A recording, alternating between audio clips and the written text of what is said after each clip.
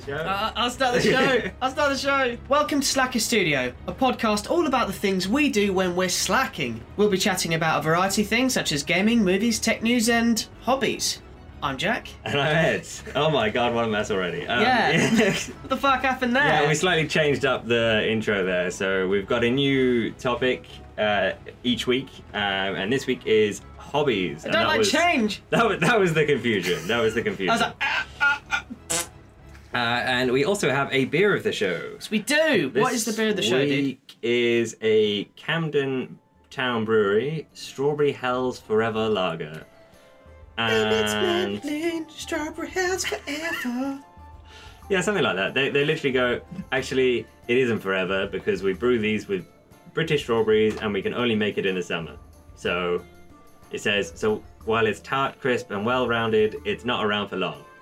We could have called it Strawberry Hell sometimes, but it didn't have the same ring to it.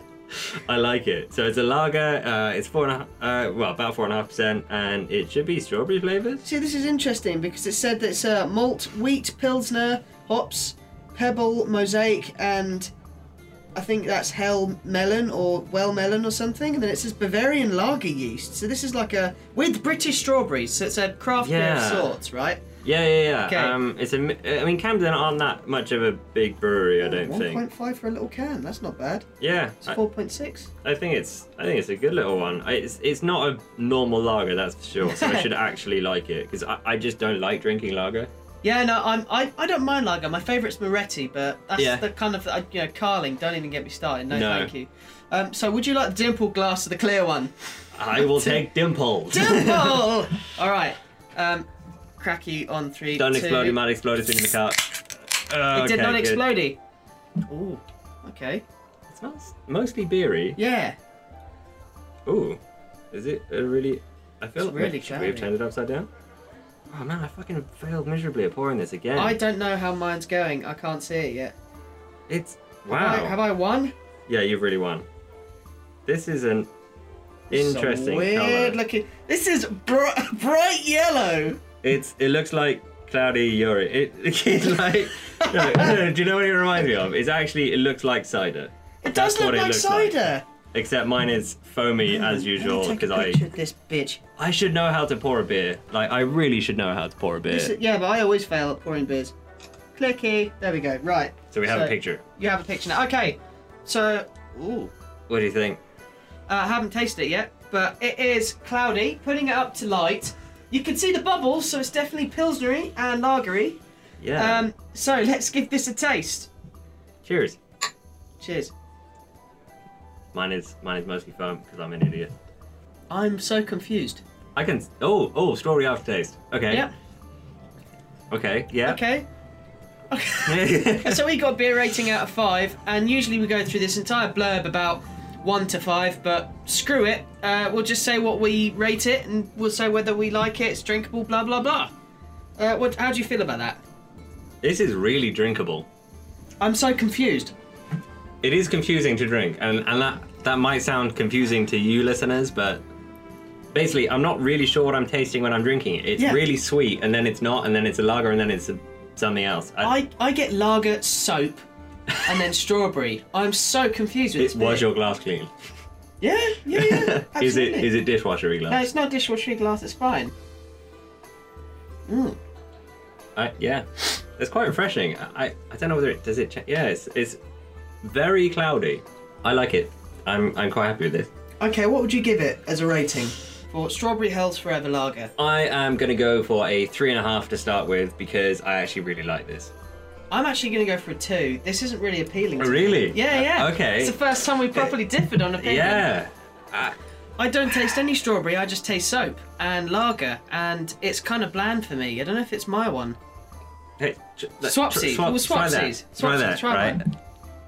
Yeah, yours does taste different. Yeah, yours tastes different. What the fuck? I reckon it's something with the glasses, like whether or not, like... It's the dimples, man. The dimples change everything with a glass. The dimpled glasses. Yeah, why does it taste so different? Do you know what I mean? Which one do you prefer, yours or mine? Mine, definitely. Yeah, what is Which that? I'll have back, thanks. It's honestly, these glasses have been hand washed and stuff for ages. It's not the actual soap of the glasses.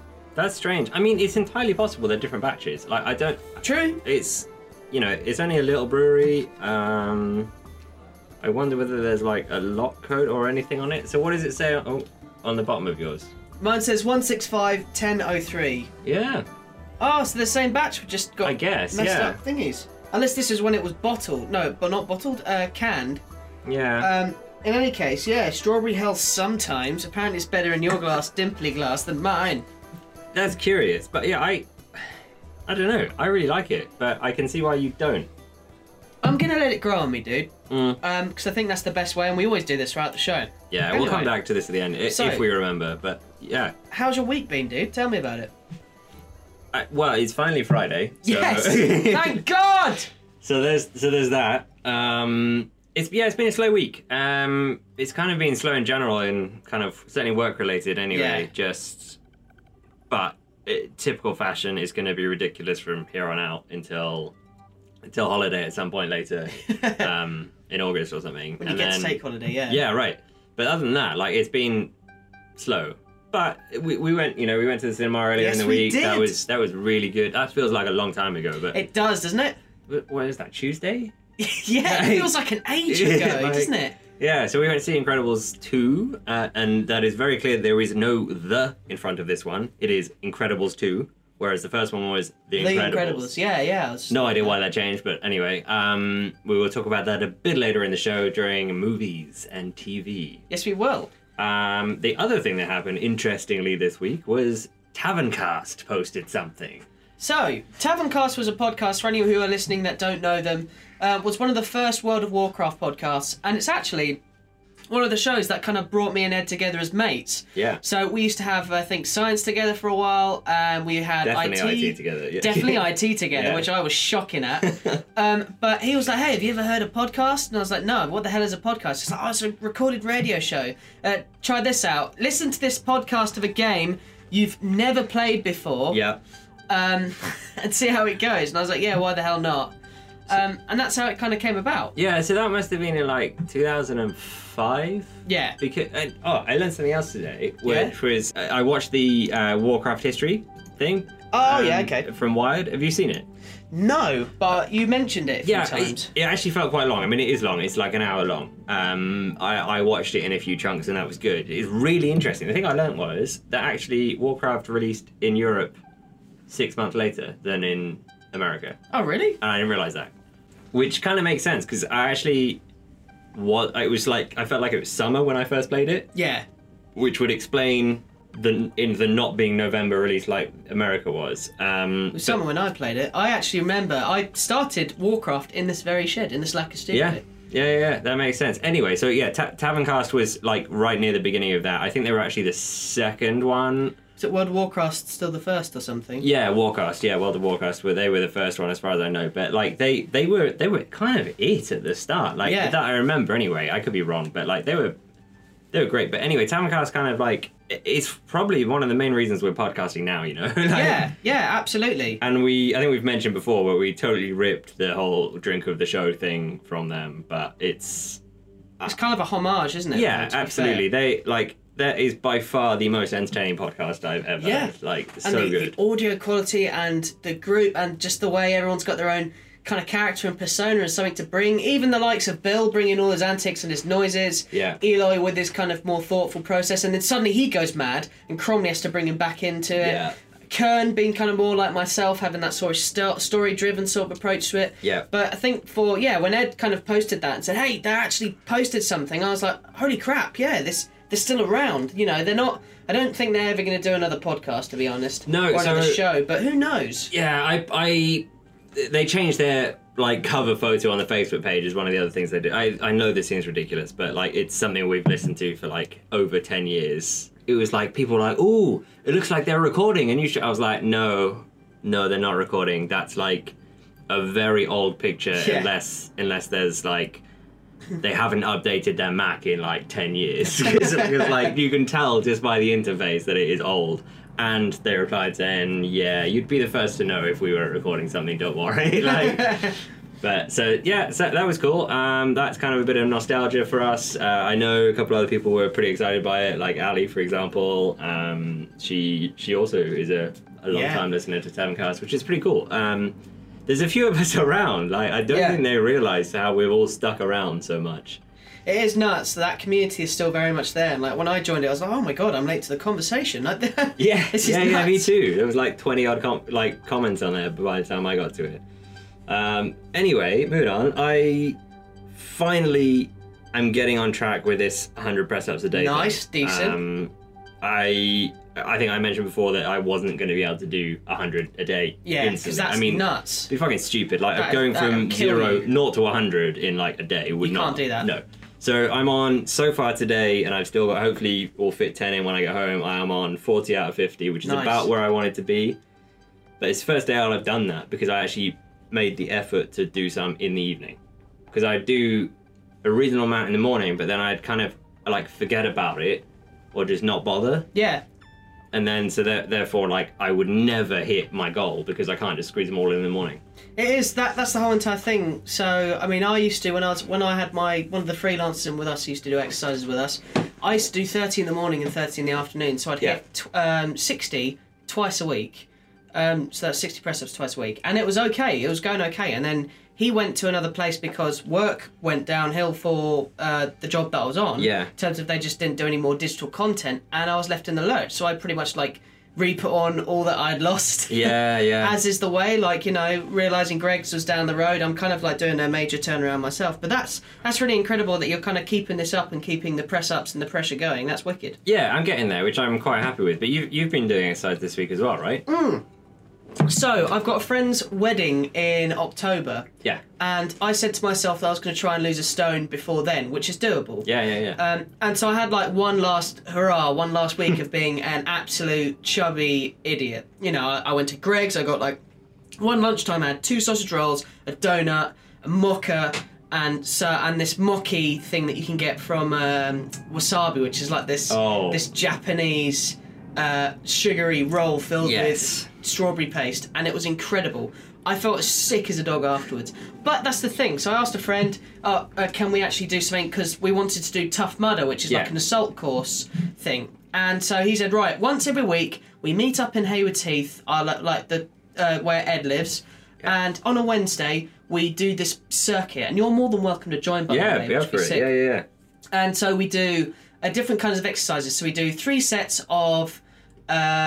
so you do press-ups for 20 seconds, sit-ups for 20 seconds, squats, crunches, and planks, all for 20 seconds each. That sounds good. And you do 3 rotations of it. Yeah. And we also do the running, which was like 20 seconds walk, a minute jog, and then you burst it for 10 seconds. Yeah. And then you go down to the walk, jog, burst. So it's a steady, it's an interval. Yeah. And I was shattered by the end of it, and my asthma was kicking in, my vertigo, so I was absolutely wrecked. But I felt really happy when I was going home, thinking, okay, the first hurdle's over the top.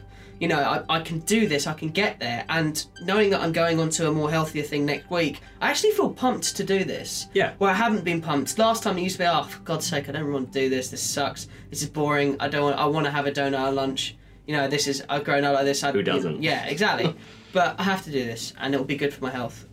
Yeah. And it's like what you're doing as well. It's all good for us in the end. Yeah, that's it. I mean, it's like you just kind of embrace this like change to your routine, and once you get into it, I mean, we're slightly changing how we're doing things at home as well, which is really helping. So yeah, just get on with it rather than complaining about it. Embrace it. Yeah, that's it. Yeah, embrace it and make it a permanent change instead of a temporary one. So what else you been up to? So yeah, all health aside, we had a new guy join our Discord this week, which has actually been quite fun. A guy called Rigor Morty. And I actually started listening to his podcast throughout the week, and he kind of did this thing. Oh God, I forgot. What's the name of his show? I cannot remember. Fright Night, or something like something similar. Blight Night, I think it was. Yeah, because he's undead. Yeah. Yeah, because he's an undead rogue, just like myself. #bro. And yeah, it was kind of cool hearing him kind of almost adopt the rogue from his point of view. Okay. But also just being able to talk to this person, you know, for the week. You know, anyone who wants to join our Discord, please feel free to pop along, because link in the show notes. Yeah, link in the show notes, because honestly, it's been great just having kind of that sort of throughout the week it's been quite lively this week. Yeah. And I've loved it because we get to talk to people, we get to find out something new, and I love listening to other people's work and other people's craft. Like Ali does her Dungeon Fables, Frasley does perfect everything. I've lost count of how many shows he does. But yeah, so Riggers joined us. I was also, I guess it's in terms of work, it was really slow as well. Yeah, nothing's going on. A few people have left work, somebody's leaving work soon, and I was asked the ultimate question during the week, like, what do I want to do with my life? Big question. In terms of, do I want to go into 2D or do I want to go into 3D? And how do I achieve that? So at work, when I don't have any job on, I'm still supposed to be doing their archiving, which kind of restricts self-learning. And also the self-learning is, I'm literally the 3D guy in the building. There's no senior. I have to very much self-drive myself for tutorials and little projects. So it's very difficult, but that kind of question's really been kicking me in the balls recently, was just, what do I want to go? Which direction do I want to go? How do I want to specialise? And it's a scary thought. It's really scary. And having all this time to think about it just makes it worse. Yeah, it's difficult. And I think everybody gets to that at some point in their life. Multiple times. Just go, am I doing what I want to do? Do I want to do this? Or how do I do the other thing if I want to do something else? And it's tough. Yeah. But I think one of the steps I have been doing is trying to be more creative, both at work and outside of it. So when I get home, there's no lack of creative flair, which kindly leads me on to being on Frasley's show. Yeah. So I was actually recently on Frasley's show. One of his shows. Yeah, one of his shows, sorry, let me say that. He did a segment on voice acting, so I got to kind of revisit how I was an actor in the past, during college and during Beads, and of course I was always minor roles in Beads because it was good fun. That's another story. It's another story altogether, but it was really nice being able to kind of adventure back and see where I've come today and how I can do accents and all these other things, and it has also cemented in my mind being creative in that sense. So actually, in a weird way, this kind of, neatly leads on to the next bit, was kind of Frasley and yourself kind of inspired me to make something else. Yeah, so you released a whole new show. Yes. And I think it's something different. Yes. I think what we'll do is we'll go ahead and play it now, and then we'll come back and talk about it in a second.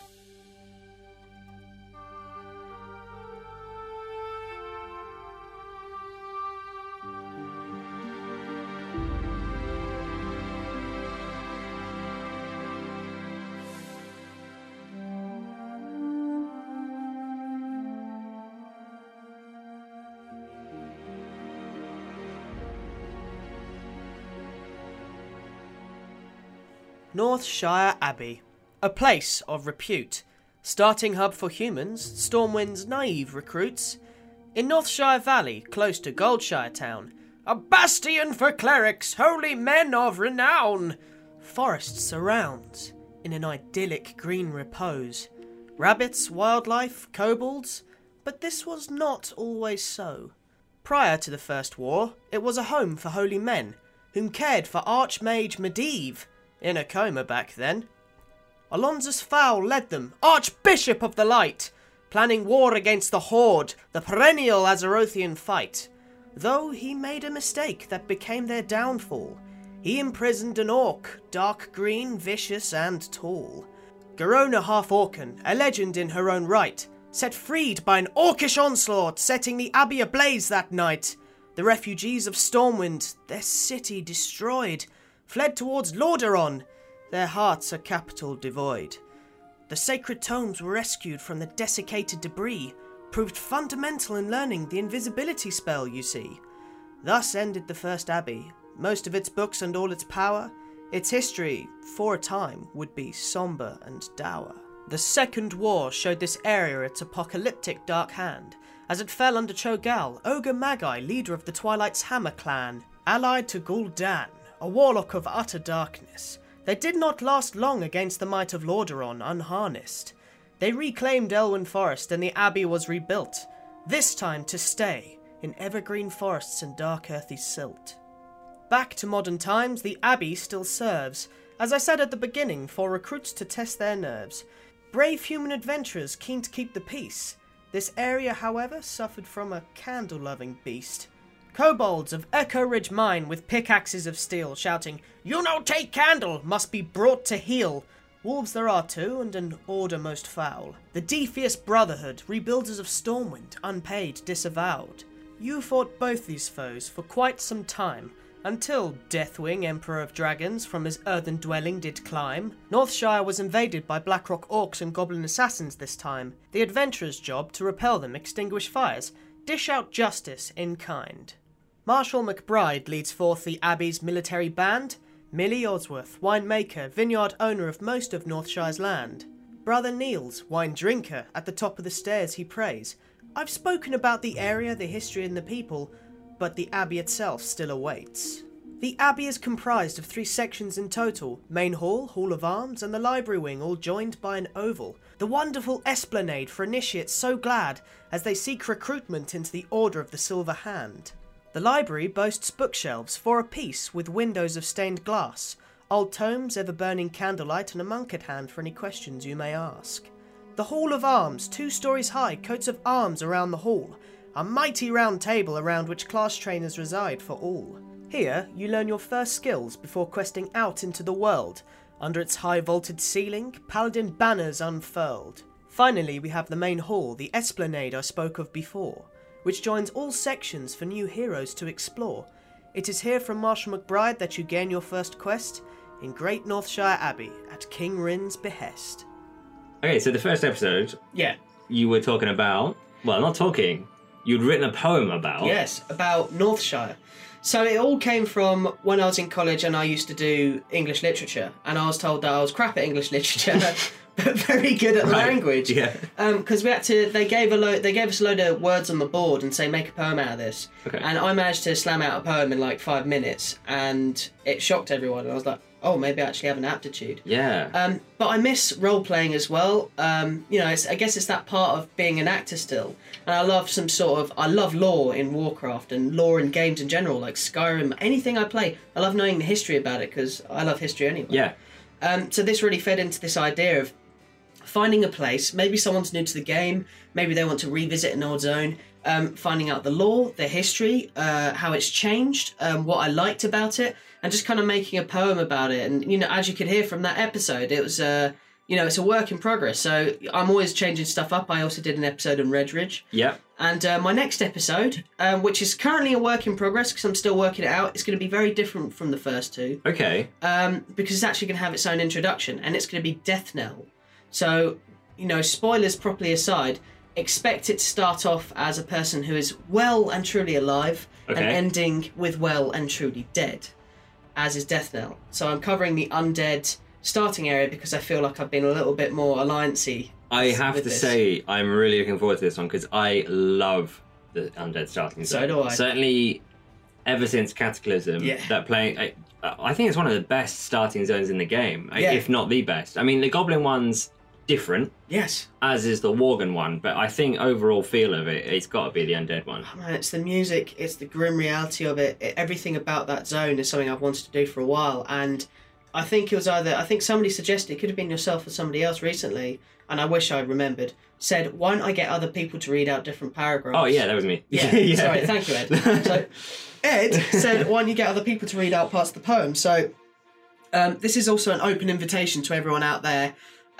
Please, if you want to actually be a part of this podcast, once I've finished doing all the main bits, I'm literally, if somebody says, actually, I want to read out a line, or I want to read out a stanza, I'm just going to give you that stanza to read out, and I'll tell you the bounce of it. I'll send you a voice reel of how I'd say it, and maybe just give your own spin on it, and you can be in the cast. That's the idea. I just want it to be something which I enjoy doing, which I love doing, and also, kind of sharing the love, because it's a passion. I think definitely. It's one that is quite easily shareable and with the community and easy to get people involved in. Yeah. Without much commitment. But so the show is called Poems of Places. Poems of Places. I was going to say places of something, yes. and I got it wrong. And it's not just Warcraft based, which is why I left it so open-ended. Okay. So I might actually go into Tamriel and look at, say, Whiterun from Skyrim, which is one of my favourite cities. Things like Poems of Places, Shadow Moses Island from Metal Gear Solid. It doesn't matter how abstract it is, that's the beauty of it. So I'm very excited to kind of see where this can go, but I'm not going to be putting this out weekly. It might be, bi-weekly, maybe even less. I might have a sporadic night where I just make one, dude. It'll be out when it's out. It'll be out when it's out, yeah. But hopefully, by the time we put this show out, we'll have. We can certainly link SoundCloud in the notes, because that's up. So, but we'll be putting it up onto things like iTunes shortly as well. So there'll be the RSS feed and all of that for you guys to easily get at. But for now, look at the link in the show notes if you want to do that, and hit us up if you want to take part in it. Yes, please do. Plug over. Let's go into one of my favourite parts of this cast. Yes. Gaming. Yes, what have you indeed. been up to with this very boring-ass slow week, sir? I've been playing some games. That's what I've been doing. Oh, yeah. What you been playing there, Ed? So something quite big happened this week with gaming. A bit of updating to Warcraft. I mean, a lot, and at the same time, nothing happened. Yes, yeah. So patch 8.0 dropped in 8.0.1, which I think is interesting already. But it's the pre-patch for Battle for Azeroth, the new expansion for World of Warcraft, which obviously if you're playing Warcraft, and it kind of broke more than it added. Yeah. People were not actually able to get in the game. A lot of servers went down. I mean, honestly, I haven't seen anything like this since, I don't know, Burning Crusade. Me and a few mates got ruined by a Discipline Priest. We could not touch him. Full health, hopping around. You know when people run around a map? Yeah. Garabashi Arena, just jumping up Bouncing. and down. You know they got it. Yeah. And just ruining us. I couldn't do anything. And every time he cast Shadow Mend, which is the healing spell, I think it healed him at least a quarter of his health. Yeah. Either that, or this could be even worse. He could have been bloody Shadow. That would have been even worse if he could just heal himself and jump around the arena. That would be interesting. I mean, so just to kind of sum it up, it was there was no extra story was added, but our artifact weapons were broken, those two things together actually kind of frustrated me, because I logged in and the previous little update was really great. You kind of got to you're trying to save Azeroth with your artifacts, use some of your artifact power to help. Yeah. And then suddenly it's just dead. Yeah. Well, the idea behind that quest was actually to say that you're drawing the power of Sargeras' sword into your artifacts, and it's eventually going to break. This is overloading to the point where it goes, which is actually something I'm disappointed about. One thing. As a Shadow Priest throughout this entire expansion, your knife could talk to you. Yes. Xalatath could go delicious when you kill someone. Yeah. And there was the coolest little bit of lore. And every time I heard that voice from the female voice actor, I had a smile immediately, because I was like, this is so cool.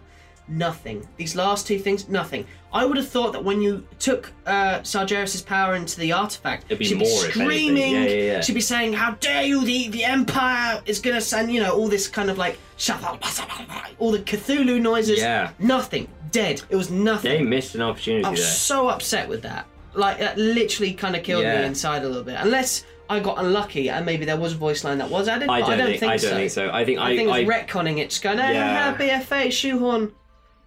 I think that's my only frustration with this, is I'm really happy with where we're going, don't get me wrong, and I don't want to be one of the many people whining at Blizzard right now. I'm with you. I'm so happy with what it's... I mean, I'm really happy with the current stuff. It's going to be good. There are some wonkiness problems going on right now, which I slightly explored a couple of them the other day on the mini-sode thing that we put out. But I think overall, next week the story starts, and I'll be happy when the story starts. Because, I mean, it's going to start with a bang.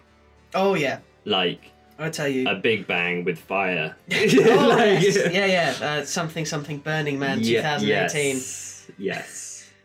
Tyranda's like, did I leave the oven on? Yeah, that was a good meme. I like that one so much. and Pat Crane going, Burning Man's coming to Teldrassil. It's good. Oh. But, honestly, I'm still psyched about going to the main Horde area in Zuldazar, because I remember that from beta, and I know it wasn't even fully finished. My God, is it beautiful. This expansion is going to be different. I feel it's going to be more like Mists of Pandaria somewhere, there's going to be two hubs, even though I know there's going to be a main sanctuary, maybe there isn't.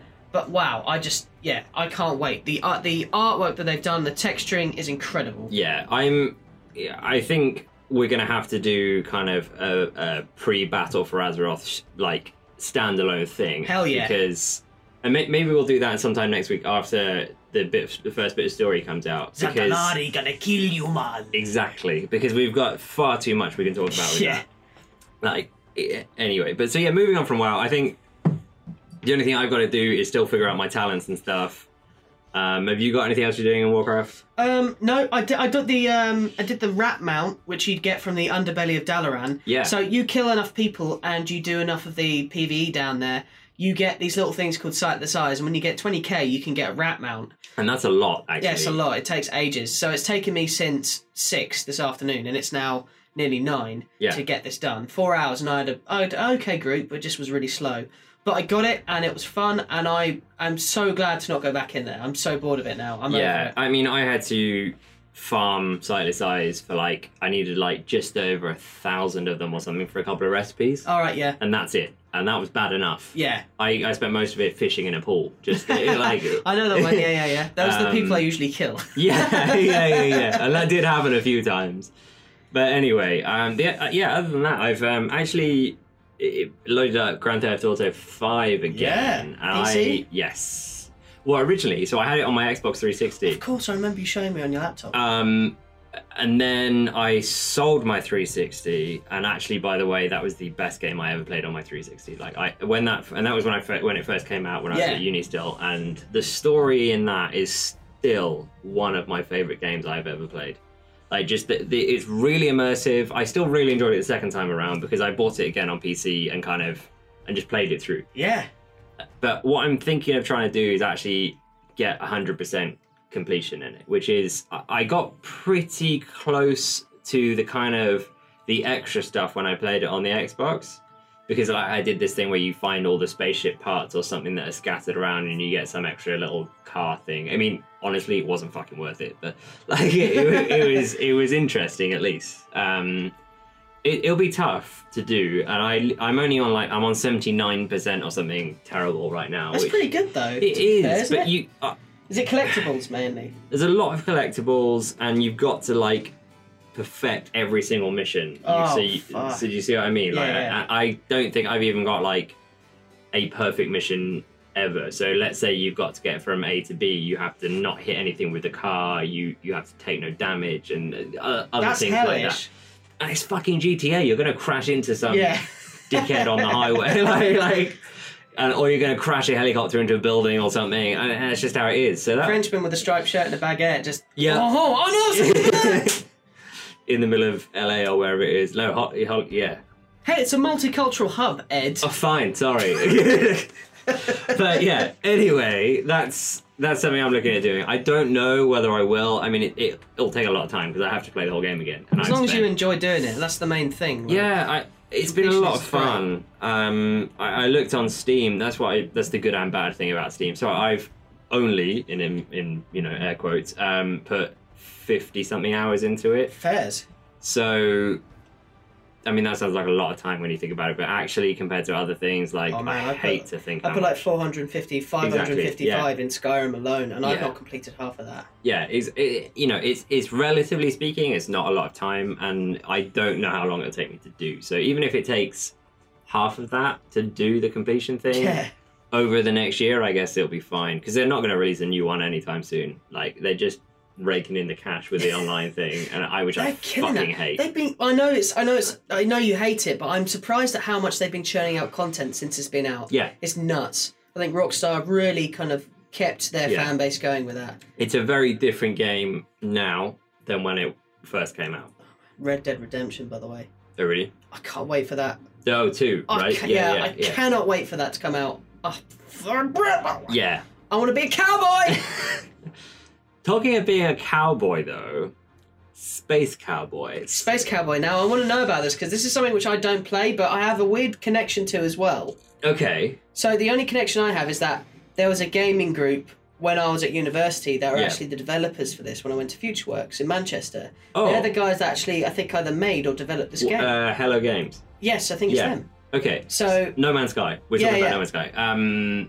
New Wild Patch. I mean, I get it's kind of for those Overhaul? of us. Yeah, Overhaul. I mean, a game that has totally changed since launch. So I bought it basically the first time I could get hold of a slightly discounted version on PC. I guess it must have been on a Steam sales or something. But this was like one of the first games I bought on when I built my PC, and I know there was like the worst amount of negativity around this game, like over-promising, and I agree, they did over-promise, and this, that, and the other, but there is a fantastic interview, which, note to self, I need to include in the show notes, with Sean Murray, the lead developer, where he, literally the other day with, I think it's The Guardian, kind of talking about all of that, and how he, at the time, he kind of just got carried away with what he wanted the game to be and where they were going, and didn't exactly clarify that actually when it's released, it's not going to be that. And it really wasn't what they promised, like, at all. But anyway, it's a really fun, chilled game. When I first started playing it, there was kind of only one thing to do, which was fly around and not die, or you could play the kind of survival mode where everything is trying to kill you, like including the environment, etc. But now, in its current state before next week, it's really interesting. There's a lot more content in there. There's a whole bunch of like quest systems and stuff. But next week, for the No Man's Sky Next patch, because it is called Next for some reason, it totally changes again. I mean, I'm gonna probably restart the game. Yeah. I've sunk about 80 hours into that, and most of that, honestly, is flying through space, doing nothing. And that's the best thing about it, because you can do whatever the hell you want. But it's totally going to change, and they're adding multiplayer, so a lot of what they suggested originally is going to be in there properly now. So it's going to be like porting to Planet Ed, so I can meet Ed. Yeah. And then kill you on Planet Ed and then call it Planet Jack. Yep, yeah, that could happen. That would be good fun. Yeah, we should try that. I want to see what can be done. I think it is full-on multiplayer, or you can group up in fours. Oh, fair. Or you can just turn it off and you can just be single player, which is great, because I think that's important to a lot of people. Yeah. A lot of people, it is their, fuck everything else, I'm just going to go chill out in a space game. Like, that's literally what it is. So I'm looking forward to that. But that'll be, I don't know when I'll start playing that. It does drop sometime next week. Hang on, what day? Yeah, next week. It's cool to see you hyped about it as well, because like I've been kind of trying to get hyped about certain things, and Warcraft is the closest thing recently. I think, yeah, it's going to completely change it, and I hope it's as exciting as I think it is. The problem I have is that it's such a big game. The chances of running into anybody still are small. Yeah. Which is kind of the point. Or you can choose, you can like find friends online and this, that, and the other, and you can choose to group up with them. So we'll see. But that's kind of it. What else have you been up to in gaming? So, I put a video in our Discord during, today actually. I've been playing a game with my friends, the other guys, Morgan and Kate, called Golf with Your Friends on Steam.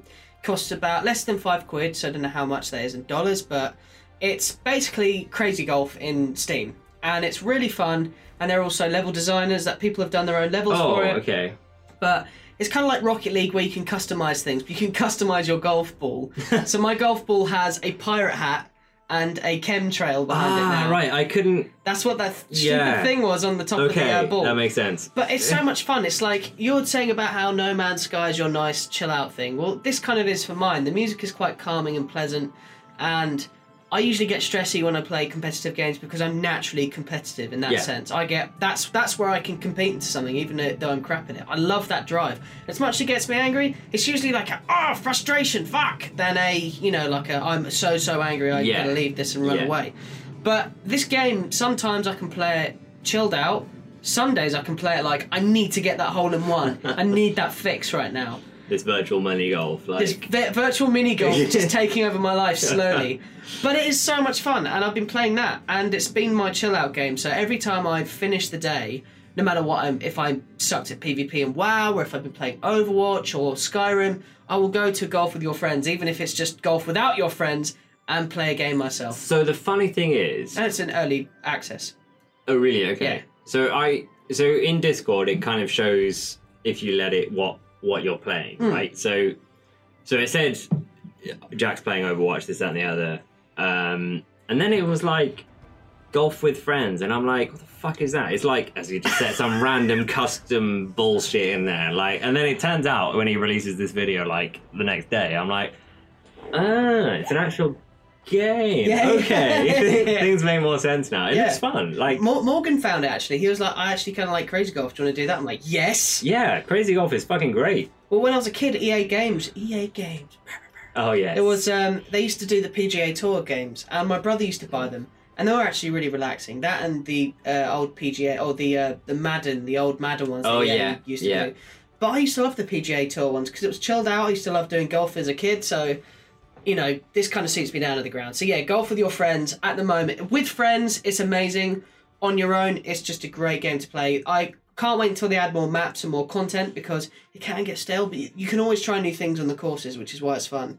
So do you think it's going to be one of those early access games that is always early access? I reckon it has the potential, but it depends on the developer. I think that as it is, they shouldn't make it early access. I think it's okay actually how it is. I think all they need to do is just keep adding maps and content. That's why it's still early access. Okay. But if they are going to expand it, I can see it has great potential. I just don't want them to over hash it. The simplicity is what makes it great. Yeah. And if they change anything about it, it'll ruin its essence. Yeah, that makes sense. Keep it simple. Stick to what you're actually doing. Don't make it ridiculous. Yeah, and it's got positive reviews, which is great. Yeah. I think on other gaming news, a really quick one. So I play old school RuneScape, and I managed to finally get 75 woodcutting, which is I did on the train. I know how ridiculous that is. Yeah. And the great thing was so what they did is they used to have RuneScape before I played Warcraft, and I managed to get my woodcutting up to 66. And then they changed the game, so I stopped playing. Yeah. When they re-released the old version, I had to start woodcutting from scratch. So I'd never gotten past Willow before, Okay. and that's from years and years of playing the game. So to finally cut one of the magic trees and get a magic log from the tree, which Yeah. I thought was epic to get, on the train, bored, half asleep, was actually really quite nice. I think I need to download. I mean, I don't know when I'm going to play it, but like I mean, old school RuneScape was a kind grind of fest. It is, and it always was. But Yeah. it was kind of the only other. If you didn't have a WoW subscription, that was it. Yeah. Like, that was the that was only. it. Again, I must have spent hours and hours in that. That thing. was mine. I still remember. Like I remember the first day I played WoW vividly. I also remember the first day I played RuneScape because there was a magic to it. Yeah. That I can never throw away. Like I remember starting an undead warlock in Death Knell, and then my mum had her friends come over, so I Right. had to literally leave the shed and sit there and talk to her. All the while in the back of my head, I'm like, oh, I can't wait to get back to that game Yeah. later. That seems really fun. I might be able to join Ed later. And fast forward about 3 hours later, you're like, you're an idiot. Come alliance. I'm alliance. I'm like, how do I ams go alliance? You're like, you're on the wrong server. You're on the wrong realm. You're a dick. Yeah, man. And I mean, doing that, God, those days were different. they And were actually, lost travellers. yeah, kind of okay guilds. We got about 100 people. Yeah. And they were active. And that was when guilds actually did stuff together. And I Yeah. really wish that that real ID existed then, so we could have kept in contact with some of the people whose names I've now forgotten. Yeah, I mean, we also then were a part of another guild, weren't we? That was the only The time I did. Elites. Yeah, was it with box cutter and stuff? Who Yeah, was I that thought- with? Boxcut. I thought that was the Elites. Maybe it was. I don't know. Oh, maybe not. I thought Boxcutter was in Lost Travellers. Maybe, but he was raid leading, That's true. so I don't know. Like, anyway, this is back in like Wrath, and that was the only time I properly raided, and it was fucking great. Like, but yeah, those guys, man. Yeah, you're right. I wish the real ID thing was the thing because it'd be great to know how they're doing. I'd love to know how Boxcutter was doing. Yeah, hashtag Boxcutter if you're out there. Yeah. But now, we've spoken about games for a bloody long time. How about movies? I'm eager to talk about movies and TV. Yes. So let's get the tiny other bit of TV away. I'm planning to watch all of Game of Thrones again, which is going to be fun. But other than that, that's Incredibles 2. What else have you done except for Incredibles 2? I've been watching a series on Netflix called The Vietnam War, a film by Ken Burns and Lynn. It doesn't want to tell me.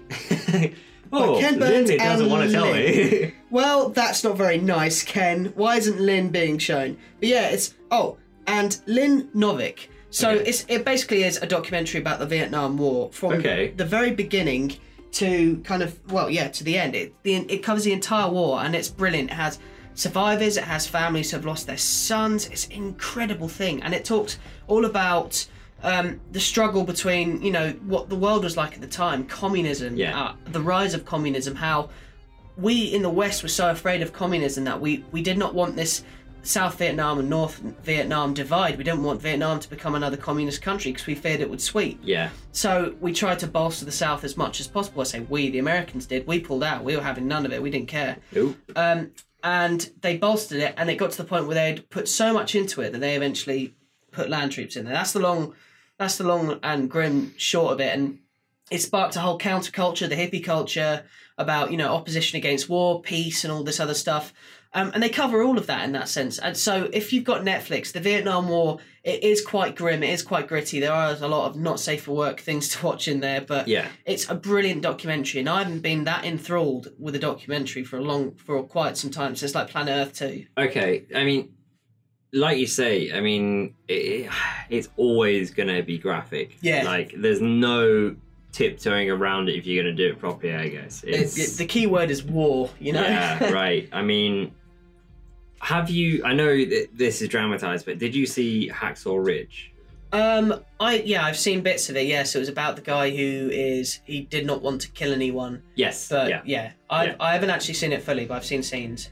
I think that's on Netflix now, by the way. But so that is the most... I know we're going to slightly off topic. Like, that is the most real and brutal thing I've seen for a long time in a film.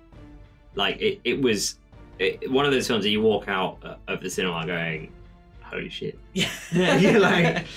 I'll have to give it a watch then. But yeah, I mean, that sort of thing is really interesting to me, just to see the sheer insanity of war. Like, yeah, and it's hearing from the guys and seeing in their faces when they retell stories and disassemble what the heck's happened. And there are moments where you know that they're actually, in their mind, they're back there on the battlefield. Yeah. And they're experiencing everything. And going through, especially for Vietnam, because it was a moment where the Americans felt invulnerable after World War II, and they tried to adapt World War II tactics to war to a place which it just did not apply. Yeah. And these young guys that wanted to serve their country for what they, you know, believed in, the valor, the honor, all these other things, to get there and realize that it's completely warped and it's nothing like they expected. And, you know, these people that they've kind of been with, you know, some guys as young as 18, having their friends die right next to them because they're fighting in a war which is, at that point, technically unwinnable. You know, the entire enterprise was to try and kill more VC and North Vietnamese troops than they were being killed. That was the idea, and it just didn't work. But and they were saying it as well. All the guys, all the veterans were saying in the video, say, yeah, we shouldn't have been there. It's a stupid idea. But they said, but then, you know, this is how I thought. This is how I was thinking. And it's that idea of nationalism, of state ideology, and it was insane. It was absolutely insane. Yeah. Brilliant. And it's so brave to have talked about it, including the families who had lost. I always wonder about that. People are very much... Nowadays, they don't want to say anything. Everyone's scared of the camera. Everyone's scared of being caught up on words. So when you see a documentary and you've got genuine responses from people who are there, right in the thick of it, it is so eye-opening. And it's something which I always look out for in documentaries, because I feel like with the advent of technology, with the advent of all this progressivism, which is a good thing, and I'm not going to go political or anything like that, people are very scared to give their opinion because... you know, everyone's going to be caught up on something, no matter how small it is. Yeah, absolutely. I think having a real feeling documentary is what makes it a good one. Yeah, totally agree. So let's move on to something slightly different. Incredibles 2. Yes, Incredibles 2. Brad Bird finally returns 14 years later, I think it was, to... Oh yeah, it's 14 years, but like, wow. But yeah, I think the short of it is I really fucking enjoyed it. Yeah, I really enjoyed it too. Like, I remember when we were back in Beeds, our secondary school, where we first became mates, they did an orchestra night where they had the original, the Incredibles soundtrack they did as an orchestra piece.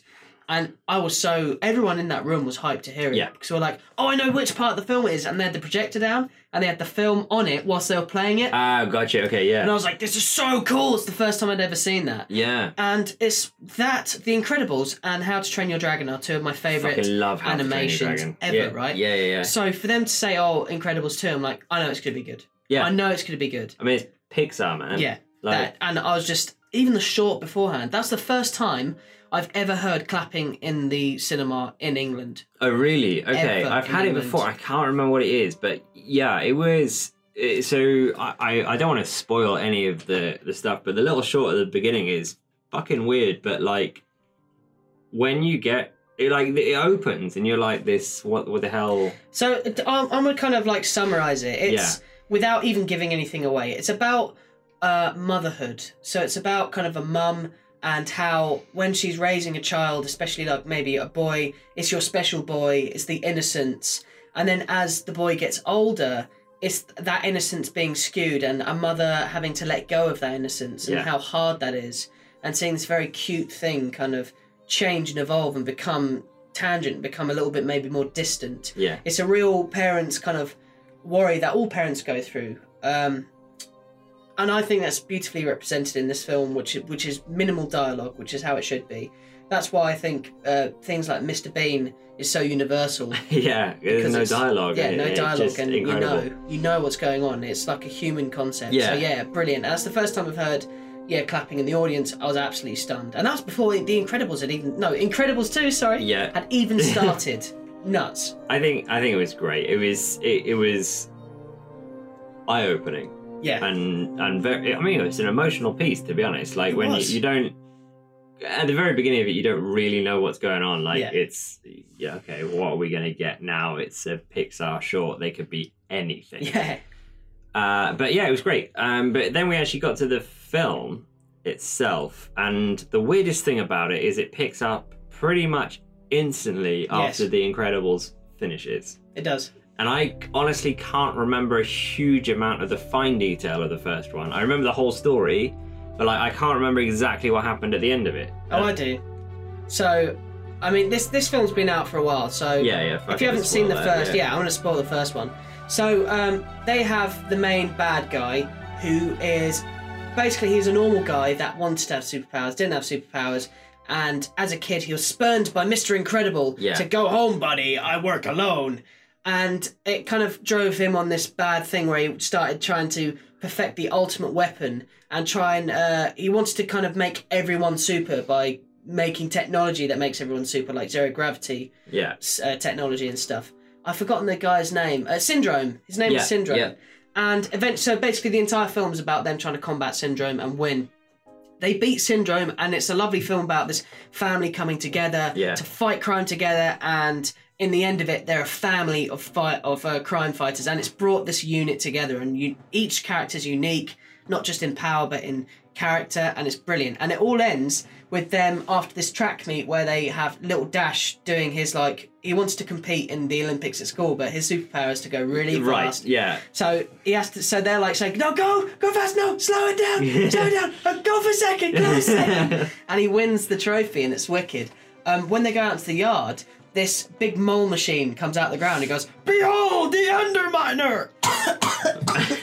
I can't do Oh god, it just broke Jack. It just broke. Behold the Underminer! So that happened right at the very end. That's how it starts. In it goes, I may be beneath you, but you are not beneath me.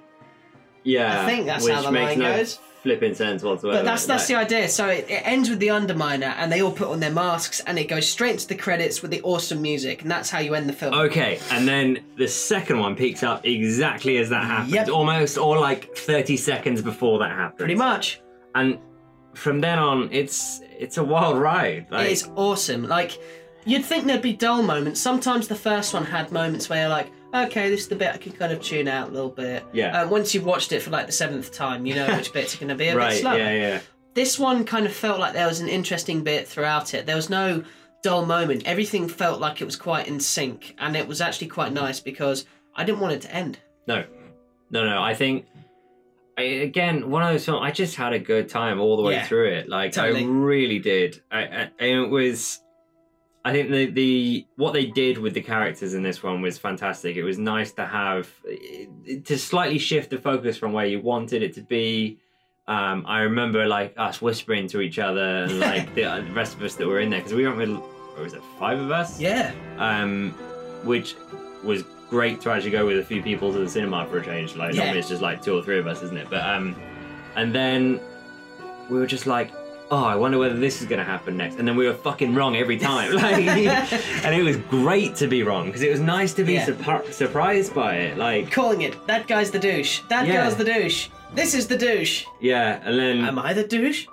Yeah, probably. I mean, like... so, quick summary of it, what do you reckon?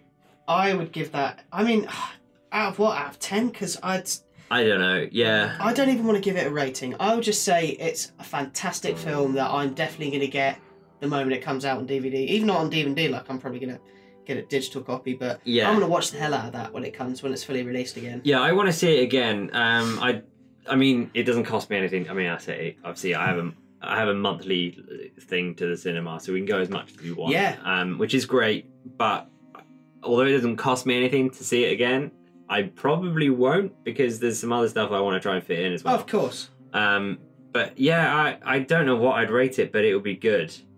I'd say just go see it. Slack is approved, I reckon. Yeah, 100%. Like, I'd definitely see it as far as we're concerned. I don't know. We move on to tech stuff normally, but like we're quite into this show already. So shall we skip tech stuff? Yeah, man. All it is, I'm thinking of buying a graphics card next month. That's pretty much it. Yeah, that's kind of it. We got some sexy new cables from Antec, which is great. We will talk about those at some other point properly, and there's some other stuff coming as well. And let's go on to our new segmenty thing, which is a weekly changing topic thing that we haven't called anything. Yeah, so it's basically called The Topic! We decided that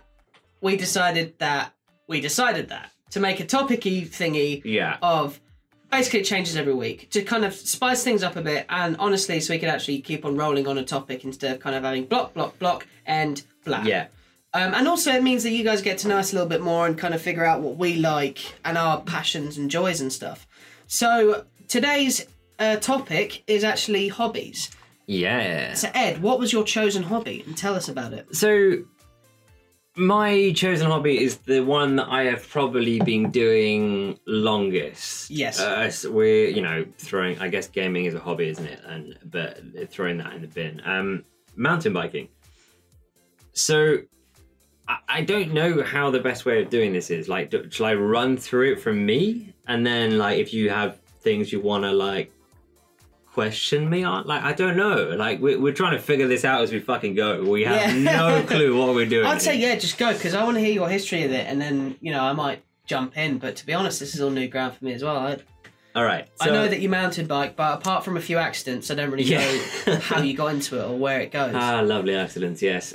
So I started mountain biking, I think, in about early 2009. The reason I think that is because I was at college, which I think we started in 2009. I think so, yeah. And then, we must have done, because, so basically, I got my first proper bike just after GCSEs. We'd done. I got some. Just after Kilimanjaro, or wherever you went for the charity thing. Madagascar. Madagascar. Yes. Yeah. After that was when I went and got my new bike from. That's close. Yeah, Kilimanjaro or whatever you say. Yeah. Near enough. Some fancy place that's not here. Which is a great trip. We can do that as another time. But I got a Felt Q520, which is a bike that I still have today. In some form or another, it's pretty messed up, but it's still going. I used to ride that bike to and from college because from my house I could go pretty much in a straight line, and it would take me 20-25 minutes to cycle it. That's decent. Or I could get a bus that cost me money, and it would take 45 minutes. What? And it would go like 3 sides of a square. So you'd go like, you can't see this, but you'd go from my house into town, across town, and then back down to college. Whereas I could go straight to college from my house. On a straight line? Yeah. That's nuts. Yeah, so it made sense. Yeah. I mean, obviously it wasn't ideal in certain times because we're in England and the weather's shit. Yeah. But so I used to ride almost every day, and I kind of ended up pretty much riding, I'd say at least a couple times a week, 2 or 3 times a week. I'd meet the same 2 guys on my way into college. We're both going to, all 3 of us going to college. and actually, it was kind of just messing about, you know, like racing each other or whatever else, just fucking about like you do on a bike when you're younger. And I did get, you know, we started talking to each other, got to know them. And the other thing was we in the bike parking lot thing, our bikes kind of stood out because they were the only ones that were proper mountain bikes, really. There was us and another person that I did then get to know later on as well. But my friends I still fairly occasionally go riding with, Cool. Nick and Chris, they kind of introduced me to mountain biking proper. So we went, there was a local little forest thing. I mean, it was absolutely tiny, like really small at the far end of town, which was the best thing about it. It was, you could ride to it. I mean, I lived on the harbour in Eastbourne, and you just ride all the way along the seafront. Like, I think it was actually nearly 4 miles, but when it's just straight along the seafront, That's it not doesn't bad. seem like anything. Yeah. And then you're in Paradise Woods, which had these great little downhill trails, which were just, for me, that's where I really learned to ride a bike. Because just being able to ride a bike and enjoying riding a bike, and then riding it off-road, properly mountain biking, is a different thing. And then from there, we kind of also went out to Friston Forest, which is kind of, it's quite a big forest. It's just in the South Downs, and that place, my God, the riding there has changed a lot over the years. At the time, it was kind of really natural stuff, a couple of trails that had been there forever. And now there is so many trails in there. Like I came back from uni so this is way before uni, and then like I came back during my like final year at uni. We went riding there, and I was blown away by how many trails there were, because guys had just been building these trails. Boom. But anyway, when this is way before I was driving and this, that, and the other. I mean, we must have been 18. Just so this would have been towards the end of college. And we used to do night rides in the That's cool. forest, that is something totally different. Sounds nuts and dangerous. Yes, so we could be going down this trail, and you know this trail like the back of your hand in daylight. I've ridden it 100 times. You go at night, and we've got reasonable lights. These Chinese knockoff things that were like 25 quid on eBay. They were really bright, but it's a different world at night. Like you can see so much less, and you've got like no peripheral vision almost, because you've got where the light is going in front of you, and so it's just a blur. But anyway, so we'd do that. So we'd ride there, and to get there, you'd go up to the top of the downs and then down the other side, and then up into the forest. Like, so it's just you go over into a valley and then into the forest. That's scary. But in the valley, there was a pub in Jevington. So we went, must have been anywhere between 3 and up to 10 people on these night rides. And we'd just go to the pub on the way back. Amazing.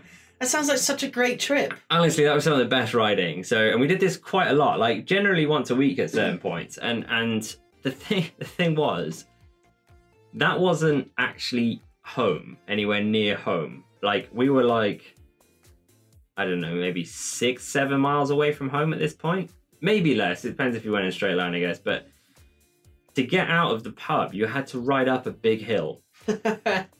Like, straight out the pub door, up a track. Like, that went up to the top of the down. So, you know, for some reason, we all pretty much ended up, like, drinking cider at this point. And after, like, 2 or 3 pints of cider and then riding up a hill, you know you've drunk anything by the time you get to the top of the hill. Anyway, it was just dumb. Like, but it was great. And, like, obviously, it was a blast. Like, that was some of the best riding. But anyway, so I went to uni about, when did I start uni? Like, when did we finish college? Like, 2012, 11? Oh. Must have been 11. No, because 10? Must have been 10. Yeah, because I went to London Met, and then I went into FutureWorks, or what, 2012, 2013? Mm-hmm. Maybe I had a gap year. I had a gap year before. A gap year, yeah, darling. in between my first university. So it must have been. Yeah, 2009, okay. 2010. 2010, maybe. Let's say that. Anyway, so I went to uni. I went quite far away from home, which so did you eventually. Yeah. And then so I went to Staffordshire University, and then during this time I started secretly building my first full suspension mountain bike. And I say secretly, it was like, you're at uni, you don't have a lot of money. Yeah. And like, secretly from my parents, I was buying bits. Now, you think you're at uni, right? How are your parents going to know? But I did see my dad fairly occasionally because he used to travel quite a bit for work. Yeah. And there was a branch near us that he went to. But so my mate Chris that I was riding with, I sent parts to basically his house, and he was putting it together slowly for me in his cellar, like where he kept all his bikes, which is great. Now I built that finally, and that was. I mean, I'd ridden a few full suspension bikes. A lot of the guys we rode with, they worked at the local bike shop. Okay. So that's how we kind of really got into the guys we went on the night rides with, and that was great. I mean, those guys we still rarely see as well, but like they're a good time. And full suspension compared to kind of a normal bike with just a little bit of front suspension is a big difference. Yeah. And I was looking at bikes that were at the time maybe 2005, 2006 frames. So you build it up piece by piece. Okay, right, yeah. You know how we've built PCs, right? Yeah. It's like that, but with Okay. a bike. Everything completely from scratch, secondhand, random components from this, that, and the other, and trying to make things fit. Yes. A bit like with most things, there are standards Yes. that aren't really standards because there's about 17 of them. So anyway, I eventually get this bike together, and it's great. And I eventually get it up to uni. It's fine. I bought it off my mate Chris, but it was my bike in the first. You know what I mean? Like it worked out. But so the frame was a bit done really because I kind of didn't consider this. I was just like, oh, this frame is like a good price. Yes. I bought it based on price. It'll work. I didn't think about the fact that it was 3 inches smaller than my current bike. So it was fine. It was rideable, but it was really far too small. Like, honestly, far too small. Like, I had to max out my seat post, and that wasn't high enough to be able to pedal it properly. It was really short, this, that, and the other, but it rode great if I was a foot shorter. So in the end, I did manage to sell that frame, and funnily enough, that frame ended up going to Hungary, I think. Oh, nice. And this was way back when eBay started doing the international shipping thing or something like that, I think. And it was great because this dude in Hungary was really happy with it anyway. So I got a new frame. That was great. I came back from uni, and this must have been, I don't know, I think it's 2012. Popping the water bottle open there. 2012, I came back from uni. We were riding back up at Paradise Woods, hanging out, summer holidays and all of that. Yeah. And about a week before this event that I'm talking about, we'd been out just for a kind of early evening ride after work. We were all working like part-time jobs and things back then, and we'd gone along the downs, and for some reason, I can't remember why, I'd taken my original bike, and I had old tires on, the brake barely worked, this, that, and the other at the time, because I'd stolen the parts for the full suspension bike, basically. And I had a very near miss with a big crash. Fuck. So we're going literally straight down the South Downs. There's a long run, there's some steps, it's a popular walking thing, it drops you right out of the seafront. But it's a big long grass hill, basically. And then the last 50 meters, there's a much sharper drop, and then you're about 20 meters from a wall on the road. It was pretty dark. We hadn't really got lights on because we were summer, you're out longer than you expected, this, that, and the other. Yeah. And we're bombing down this ridiculously fast. I see my mate go down this drop I'd forgotten about, where it gets suddenly really steep. And I'm like, oh nuts, crap. I'm going far too quick, and if I go off this, it's going to be very painful. So I grab the brakes, the wheels lock up, the bike slides out from underneath me because it's like damp grass, shitty tires. I then just slide and fall down the slope, the steepest bit of the slope, and it was I was absolutely fine. I almost shit my pants because it was scary. It was ridiculous. And I got away so lightly with it because it's just slippery grass. I think the only thing that happened was I had my riding shorts at the time had a little pocket that was pretty much about the size of a flip phone at the time, Okay, right? yeah, Okay, yeah. my phone was in my bag, I think, but I had like my debit card in that pocket. Ah. I snapped it in half. crap. That was the most annoying thing that happened. But like other than that, I was totally fine. And then so that happened, and I got away lightly. And then we were up at Paradise. I was on the better bike, the full suspension bike. It was brilliant. I love that bike. And my chain snapped. Ah. And I got away with that completely fine. Like it was just there was a jump at the top of one of the trails. You go down into it, and for whatever reason the chain snapped, and the rear mech, so the thing that changes the gears at the back, went into the back wheel, like broke some spokes. So I've got no chain, a probably wonky back wheel, and I'm like, it's fine. You know what I'll do? I'll just ride the pump track. I don't have to pedal. Because it's a pump track. The idea is that you can just like use your momentum to get yourself around it. Now, I should have gone home at that point. My bike's broken. Go home. GG, go home. Yeah. About 15 minutes after this, I hit the floor quite hard and break my wrist. So this is like peak summer. It's like it could not have been worse timing. Like it was. So it's my right wrist. So what happens is that a pump track is effectively lots of little mounds, basically like rollers. Basically, you pump with your body up and over them. And I was going over one a little bit fast and hadn't quite shifted my weight enough. My front wheel just went off to the side. And I was like, going pretty quick, and I just put my hands out in front of me, as you do, which is also the dumbest thing you could possibly do, but it's your default reaction, and I snapped my wrist. Fuck. And like, not only did I snap the wrist, I broke it really quite close to the joint. Like literally, I'm showing Jack now, I literally broke it right across there, right at the very end. Oh, God, okay. I compacted the joint and everything, so I still don't have full movement. Like I can't like so. Oh wow! I can't Flexy. Like it just about goes. It's better than it was, but it was ridiculous. So that sucked. I was in a cast for like I don't know 8 weeks or something. Most of the summer, we were going on holiday like with the family down to Cornwall. I couldn't go in the sea because you can't get the damn things wet. But it was fine. Like it was coming. Like everybody I know has fucked themselves riding. At some point you're going to. But during this time, like I was like, do you know what? I'm just gonna sell the bike stuff. This bike I'd cobbled together, and I'm gonna buy like something complete and cheaper. This, that, and the other. That was the plan. Yes. In the end, I sold all that stuff, and then I pretty much made the fucking same bike again. It was slightly better. It was a newer frame, but the same thing.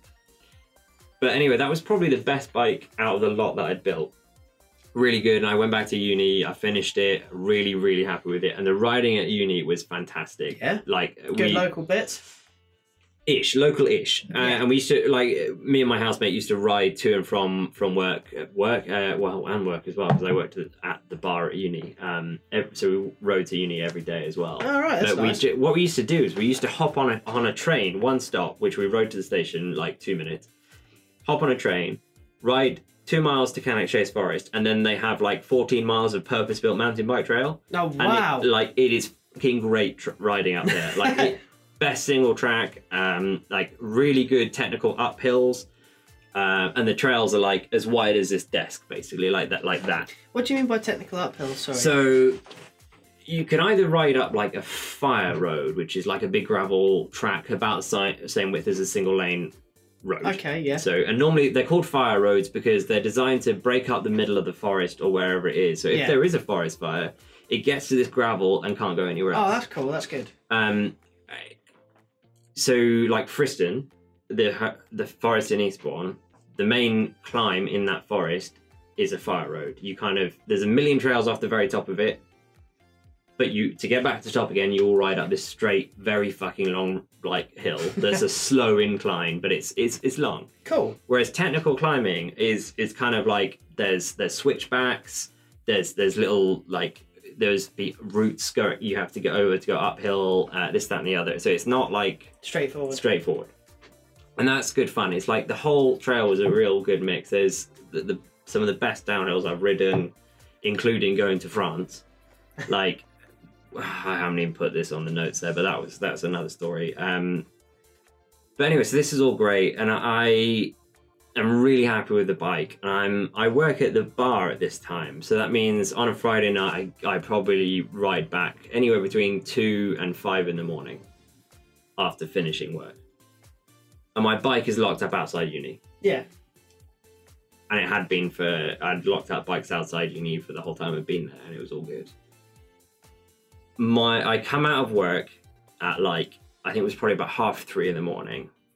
It's cold, I want to go home, and my bike is not there. Like, it's just not there. And I'm like, did I lock it up? Like, what that thing where you go, Jeez. Did I actually walk to work, or did I ride? What did I do? No, I definitely rode to work. Shit, my bike has been stolen. Now, I gotta be honest, I didn't use the best lock ever in the world, but this, that, and the other, I mean, it's just gone. Like, I never saw that bike again, and I was really, really gutted. I bet.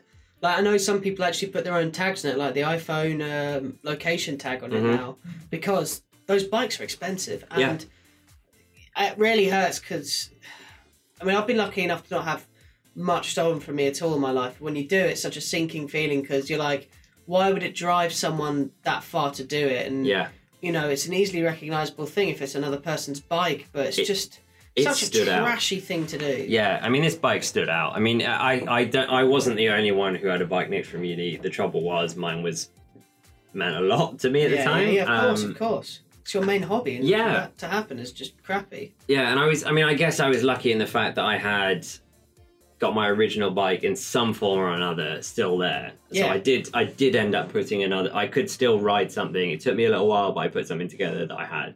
Because I pretty much didn't give a shit about my other bike because I was riding the good one all the time. Yeah. But so the other thing that was going on at this time of this was we were filming a project for, I did film production at uni, so we were filming all the time. And one of the things was we were filming, me and my housemate, riding. That's cool. And we'd done one day of filming and it went really great. And then, like, my bike gets nicked. Yes. In between the next time we go filming. So I have to put my other bike together so we can do the other filming. And so I have one brake, which doesn't really work that well. The tyres are the shitty tyres I have lying around because I wasn't riding them. And I'd set it up so it was single speed. So I have one gear, one brake, shitty tyres. And man, that's what I'm going to do to this bike again soon, because that was the best I've ever had that bike. Yeah. Because it was sketchy as hell, but so much fun to ride because it was simple. It doesn't get simpler. The one gear, one brake, that's it.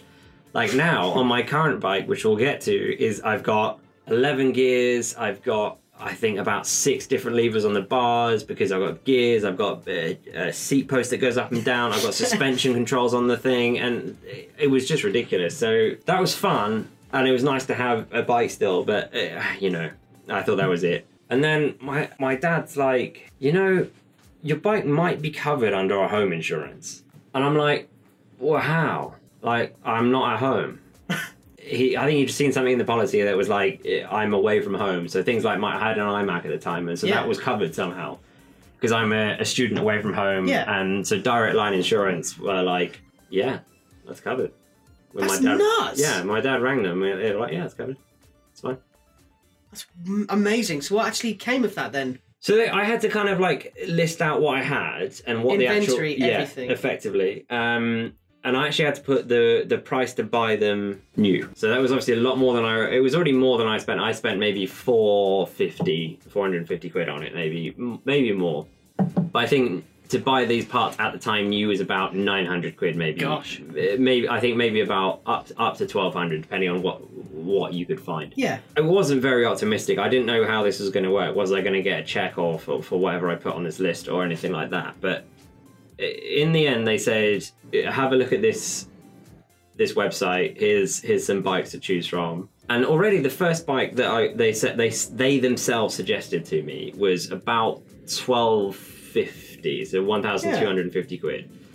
And it was already, I was like, great, because this, no matter what, this is a new bike, and it's a new current spec, pretty decent. But I was like, in the back of my mind, I was like, it's great, but it's not really the same sort of bike I had, because I'd built something that had quite a lot of suspension travel, was quite aggressive, was built for the downhills more than the up, and the bikes they had suggested were kind of more cross-country bikes. They were full suspension, but more cross-country. Okay. The interesting thing is they have like a bike team, so they actually fucking know what they're talking about. And when I said that to them, they were like, oh yeah, I totally get it. Give us a minute, we'll come back to you. And then my dad gets this link, and my dad told me this afterwards, and he was like, he gets sent a link to this bike, and it's £2,500 a bike. Like, God. It's a good bike. And he calls them back and he's like, before I send this to my son, are you sure? Because that is obviously chunky money compared to the 500 quid I'd spent, you know what I mean? Like, and they're like, yeah, totally fine, no problem. That's really nice. And then, so literally within like 2 weeks of me having a bike nicked, I have £2,500 bike sat on my doorstep. Good karma for good people. Like, it's such a lovely sight. Well, the bike was nicked, but the fact that you've got that, that's wonderful, dude. Yeah. That's such a nice turn. I'd never have ended up with a bike like that, ever, in a million years. I'd never have saved enough money for it. And why would I have done it at the time? Because I was happy with the bike I had. That bike is still, that's what I ride. Like, it's a great bike. Don't get me wrong. I would always change stuff on it. You're always going to be fucking picky about it. Yeah. Like, it's your hobby, it's part of it. And that bike, it's fantastic. Like, I honestly, nowadays, I barely ride. Yeah. When I do, I love it, but I barely ride. So that's what I'm going to aim to do. I've found over the years that it's my fault I'm not riding, because no one is stopping me. Fine, we do other things. Yeah. I'm the one not making time to ride. But it is time, and it's our job does that to us. Yeah. It's growing up, and you've got other responsibilities. You've got your place you're living in. You've got your job. You've got your girlfriend. You've got us to entertain, to go to the cinema with. There's all these other things that will stop you from doing it. But when you do find those rare moments, it is beautiful. Yeah, it's so much fun. I love riding my bike when I get to do it. So yeah, that was me. I don't know how long that went on for, but no, that was good. Honestly, that was great.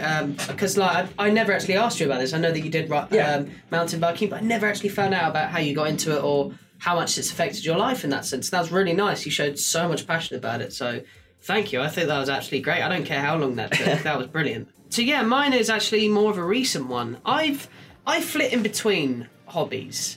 Not like, I won't be like, oh, I'll pick up the tuba and I'll leave it after 2 years because that's crap. I still play guitar, but I'm not the best. And maybe that's part of my dyspraxia, but I love going into it. Like last month, I played a load of Nirvana songs and I was just having so much fun. Yeah. Mum was laughing because she saw me on the balcony and she could see inside the shed and I'm just going nuts, breeder. Yeah. And just on a Sunday morning, and it was awesome. But the topic I'm going to be covering is airsoft. Yeah, going back, I started archery at school shortly after St. Bede's. So when you were starting out doing your BMXing, sorry, the fucking idiot, your mountain biking, I started doing archery because I did archery at Bede's as well. So I got myself a bow. My parents were great. My dad said to me, if you pass all your GCSEs, I'll give you a load of money. Yeah, and you have to pass them. Yeah, that's how I got my bike. And I want to do that if I ever have kids because it was brilliant. It's such an incentive. And so I got a bow with it and a PlayStation 3 because that was my money. I could do what I like with it. It's the first kind of adult purchase, and I've still got this bow and I still want to use it. But I did archery before university. But the problem is that with university, I had to stop going on Sundays. And, throughout college, I also found my faith, so I started going to mass, which meant I kept on missing archery. And so that was a hobby that really kind of dropped off. And it was such a shame because I remember the feeling it gave me and the people I met, and it was just something to look forward to every week and something different and away from everything. I was lacking some form of sports in my life, and I found some cool videos about guns. And I grew up in a family where guns are not allowed. Anything, even a toy gun, nothing. My dad was in the Navy for 12 years. He just had a staunch no. Wrestling was banned. Okay. I couldn't listen to Slipknot, that sort of stuff, even though I did listen to Slipknot and they gave up on that. But no wrestling, no toy guns. So as you can imagine, I was fascinated with anything gun related. And I found a few airsoft videos by the sniper guy called Novrich. And this guy, I think he's a Scandinavian bloke, goes around the woods all day, and you see like actual cam footage and like sight footage of him shooting people from halfway across the map and seeing how he's having so much fun. And I started binge watching airsoft videos. And I remember that year, which is about 3-4 years back, I did paintball at the local site, which is what I go to now. Yeah. And I was crap at paintball, but I remember that feeling, that utter adrenaline rush that I craved. When I play games, I love those adrenaline moments. Like in PvP as a rogue, you open up on someone and you've got to hit your markers. And if you hit your markers and it all works, there's such a gratification there. I was lacking that gratification in everything else. I was working late nights, things were quite boring to me, things were getting stale fast. I needed that bang, that boom, essentially. And that's where airsoft really kind of came into it. So me and my friend Phil were watching these airsoft videos, and he was saying, oh, I'd love to be a sniper. Oh, I bet I could be a good sniper. And I don't know if we actually both did this together, but our IT teacher, Mr. Richards, used to do target rifle shooting. Yes, yeah, I used to do that. Yeah. We both did that at some point. And I loved that, even though, weirdly enough, looking back on it, I thought about it last week, I was crap at target rifle shooting because I needed glasses. Right. Yeah. Yeah. Because I could never quite see the sight, and I wondered why, and I know that's why. Okay. But I loved it, and I loved that empowerment I had, with the rifle and the trust, and it was just great fun. So yeah, paintball. The first day, we decided, screw it, let's go to do one of the rental ones. If we like it, we'll continue. If we don't like it, we've given it a go.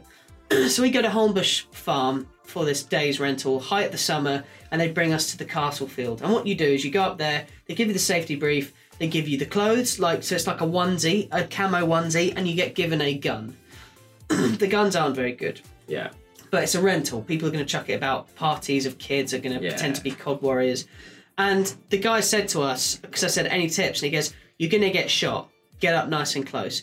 But the fear I had when I first went into that thing, you go around and there's people in full camouflage, full military gear, and they're wiping down guns that all look real steel. They look like they're made to hurt. These things look legit, real steel stuff. It was alien to me, totally alien. And I was like, Phil, we're going to get crushed. But they took us to this castle field, and we crawl all the way to the front line, and there's pellets going all over our heads. Okay. People are chucking grenades, which are, airsoft grenades, so they're either filled with pellets, or it's just a big flashbang that goes bang. There's smoke everywhere where people have chucked smoke things. It's absolute chaos. I loved it immediately. We get up to the front, and we're in these ferns, and we just start opening up on people because no one expects us to be there. There's loads of other rental people who are sticking at the back. We knew that our guns weren't going to go anywhere. And other people started pushing up with us that were regulars. And we started getting people out. I was like, we're actually okay at this. And it's because I'm like 5'5", I could get into places most people can't. And Phil's a good marksman naturally. So we were having an absolute whale of a time. I left that day thinking, this is what I want to do. That was so much fun. Everyone was so nice. You do get some ratty people are like, cool your hits, blah, blah, blah. I wasn't one of those people, by the way. But it's nuts thinking the adrenaline and the rush, and when you get hit, you go, ow, bugger, okay, I'm out. You go back to the spawn. In paintball, they tell you to stay there until the end of the round. In airsoft, they say, go out there, just keep going, go back. And because you get like 5,000 pellets in a can, you can do whatever you like with the ammo. You can just go through it, and it's fun. And it's just like, there are people who have spring snipers, machine guns, pistols, which are gas-powered. I was hooked.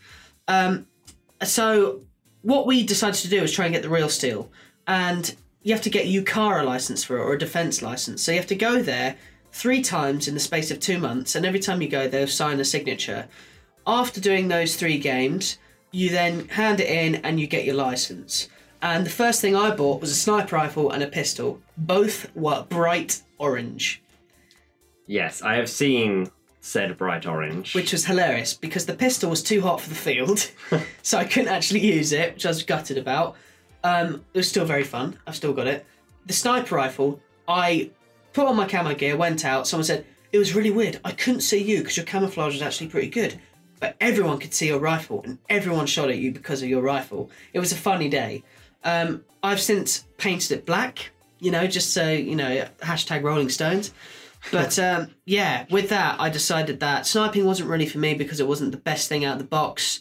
And also, I wanted to get up close and I liked the machine guns. The first gun I got was a Crytek CRB Mark 1, which is an M4. So you can shoot lots with an M4. It's a basic standard, bog standard build, and Crytek are a reputable brand. So I get this thing. First game, I absolutely destroy with it because I'm ballsy, I'm gutsy, I run. I was quite fit then because I was working for Absolute Post. I was running up and down stairs, 3 flights of stairs, constantly throughout the day, every day. I was in peak. And it was incredible fun. And I then started upgrading it. So kind of like yourself, I was looking at this gun thinking, oh, okay, so I need to get a new inner barrel. I need to get a new trigger set. I need to get a new motor. I need to get this, that, and the other. I need to get a sight for it. Yeah. I need to get hologram stuff. I want a pistol. It just kept on going and going. Other friends started joining in, so Phil started buying his own stuff. Phil actually started out with a sniper that he wanted to do up. Morgan joined us. He had an M16 and he had a pistol. He had a pistol for a while. I gave him my holster, and bless him, he lost the pistol because the holster wasn't holding it. Oh, man. So that was 150 quid down the tube when you can imagine you can't, when you're renting and you're our age, you can't really earn a grand deal of money every month. No. And I think that kind of knocked the wind out of his sails to continue with us because he likes the objective of it and he liked running for the gold. Whereas I always liked shooting people out. I like the tactics of it, like, you know, Preserve the Pilot, where you have 2 people pick up a dummy and have to chuck it across the field and you run with them and you have to shoot back at people. I love that sort of stuff. But it is that adrenaline, it's the rush, it's the going out there and coordinating with people. Say, right, no, we've got a sniper down there, we've got this person down here, I'm going to run over there, and if he hits me, you'll know where he is, exactly. If not, I will try and flank him. And as soon as you start running, that fear is there. You know that person knows exactly where you are, where you're going. It was a few weeks back. I ran, stopped, this thing went straight in front of my nose, and then I ran further and I got down and I just heard someone say, "You little twat!" And we all started laughing and I stopped. I couldn't do anything, but I was like, oh God, I just knew that instinct now, whereas previously before I just get shot in the head. Yeah. Because there are some really good marksmen there. But friends started joining, and I also started getting gear, so buying camouflage. There's so much more to it.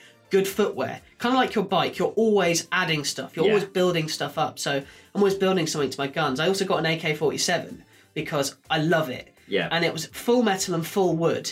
And I got it from, I think, Czechoslovakia via firesupport.co.uk, and it cost me about 230 quid, right? Okay. So it's an investment. Yeah. I got that upgraded, and I've never looked back. That is my go-to.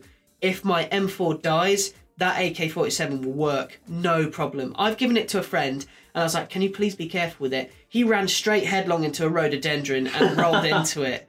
Came out, and the front sight was a little bit lopsided. He just went straight back into that, and the thing was firing fine. He still asks me if he can use it. It's more reliable than my Crytek. It's nuts. But that's it. Also the same with pistols, because I know that we're quite far into the show now. Yeah, that's great.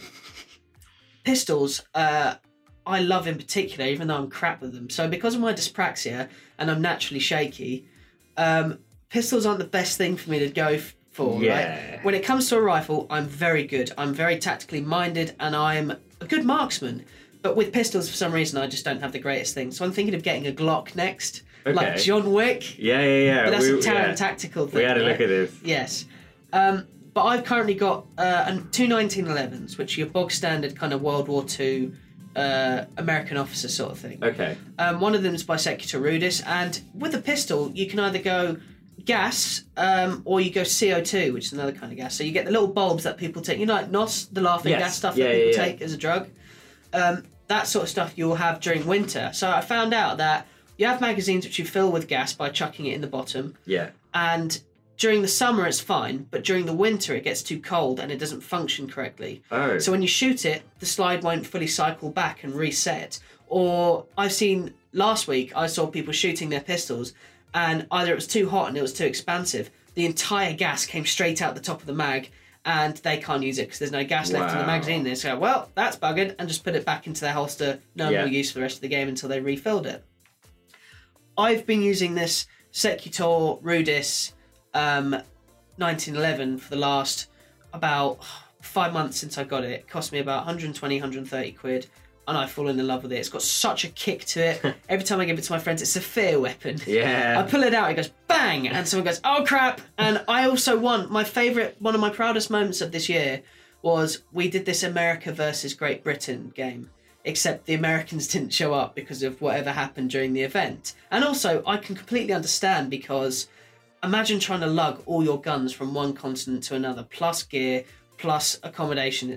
I was surprised that it was happening to begin anyway, right? It's supposed to be a massive event, but we made the most of the day, and there was about 60 of us in total, which a normal Sunday would have about 150 to 200. So this that's a lot of people. Then. Yeah, a lot of people, but it wasn't a big turnout. Near the end of the day, we had about 3 hours to kill between the afternoon game and a night game, which we'd never ran before. Mm-hmm. So we decided, once we'd had lunch, to do a man versus all. So it's me, Patrick, Will, and Phil all decided to have like a free-for-all, and I won the first free-for-all. Nice. But there's this weird thing. So you start at different corners in the close quarters combat arena, and I still remember it. It's clear because all the leaves are falling. It's quiet. You don't hear anyone. You hear the occasional shuffle of feet, and I just went, "All right, go!" Shit! And I have to run because Will has got an automatic pistol. Oh god! So it's go doo, doo, doo, doo, doo, and he's got loads of ammunition in it. Yeah. So I have to run away from him. I managed to find Phil, and Phil's very tactically minded like me as well, but I managed to dupe him and shoot him in the back. I managed to get Patrick, was the last person I got. I managed to get Will, luckily, because he went round a corner and I waited like a little bitch. But between me and Patrick, it was really tense because he's incredibly fit. He does hockey, he does loads of stuff, and he knows what he's doing. He's been doing it with us for the last like half a year now. And it was so tense. And I managed to get a lucky shot on his goggles. But you know when it hits someone in your goggles, you go, yeah. And you go, no, that's me out. And I was like, actually won? We started doing duels, like old Western duels, right? And that's scary as well. So I think one of the main things was for getting over the nerves of being shot that close. The first time we did a duel, we both pulled out our pistols, pointed at each other, and then fainted away, went, and started shooting and missing. And then, like, by the end of it, you're like, come on, that missed me. Now, you know, like the old pistol duel, they go out, the scared person will shoot, miss, and then the other person just goes bang and shoot them in the head. Yeah. By the end of it, everyone was just, like, pot-shotting each other. Or Phil did this thing where he turned around and dropped straight to the floor and tried to shoot. Okay, but it backfired on him once because I knew he was going to drop to the floor and he landed on a root. Oh, no. But it's all right, I did one where I laughed and I got shot in the throat. So, ouch. Like me gargling up water earlier. But, yeah, long story short, I guess for me it was the spending time with friends at the heat of summer, height of summer even, and it was hot. And it was just great fun. So, yeah. So Ed's hobby is mountain biking even. Yeah, a bit of mountain biking. I go bike some mountains, yes. Mountain biting the pavement, breaking a wrist. Yes. Ah. Not good. And me getting shot in the throat, in the ear, in the head, and everywhere else. But, yeah, so that's a bit more about us. I don't know what our next topic will be. It'd probably be something a little bit different to that. I think something that would be great for us to try is I think we should try and do the other's hobby. So it would be good for like me to do some airsoft with you or something, and then you to come riding with me or something. And we'll just see. That this might take a while to sort out, but like it'll be, I think it'll be great. I think that'd be good fun because I need to do a little bit more exercise, and I actually quite like the idea of mountain biking. I do like quite riding a bike, but all the bikes we got at home at the moment are either rusted or it's fine. I got bikes. Good. It's cool. I'd be so up for that. Yeah. That sounds great.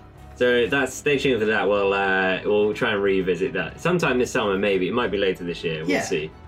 But I'd say that was a show. Yeah, it's a very long show, but at the same point, I think that's. Yeah, I mean, I've learned stuff about Ed literally on this show, and him likewise for me. So it's quite a long one, but a good one, I'd say. Yeah.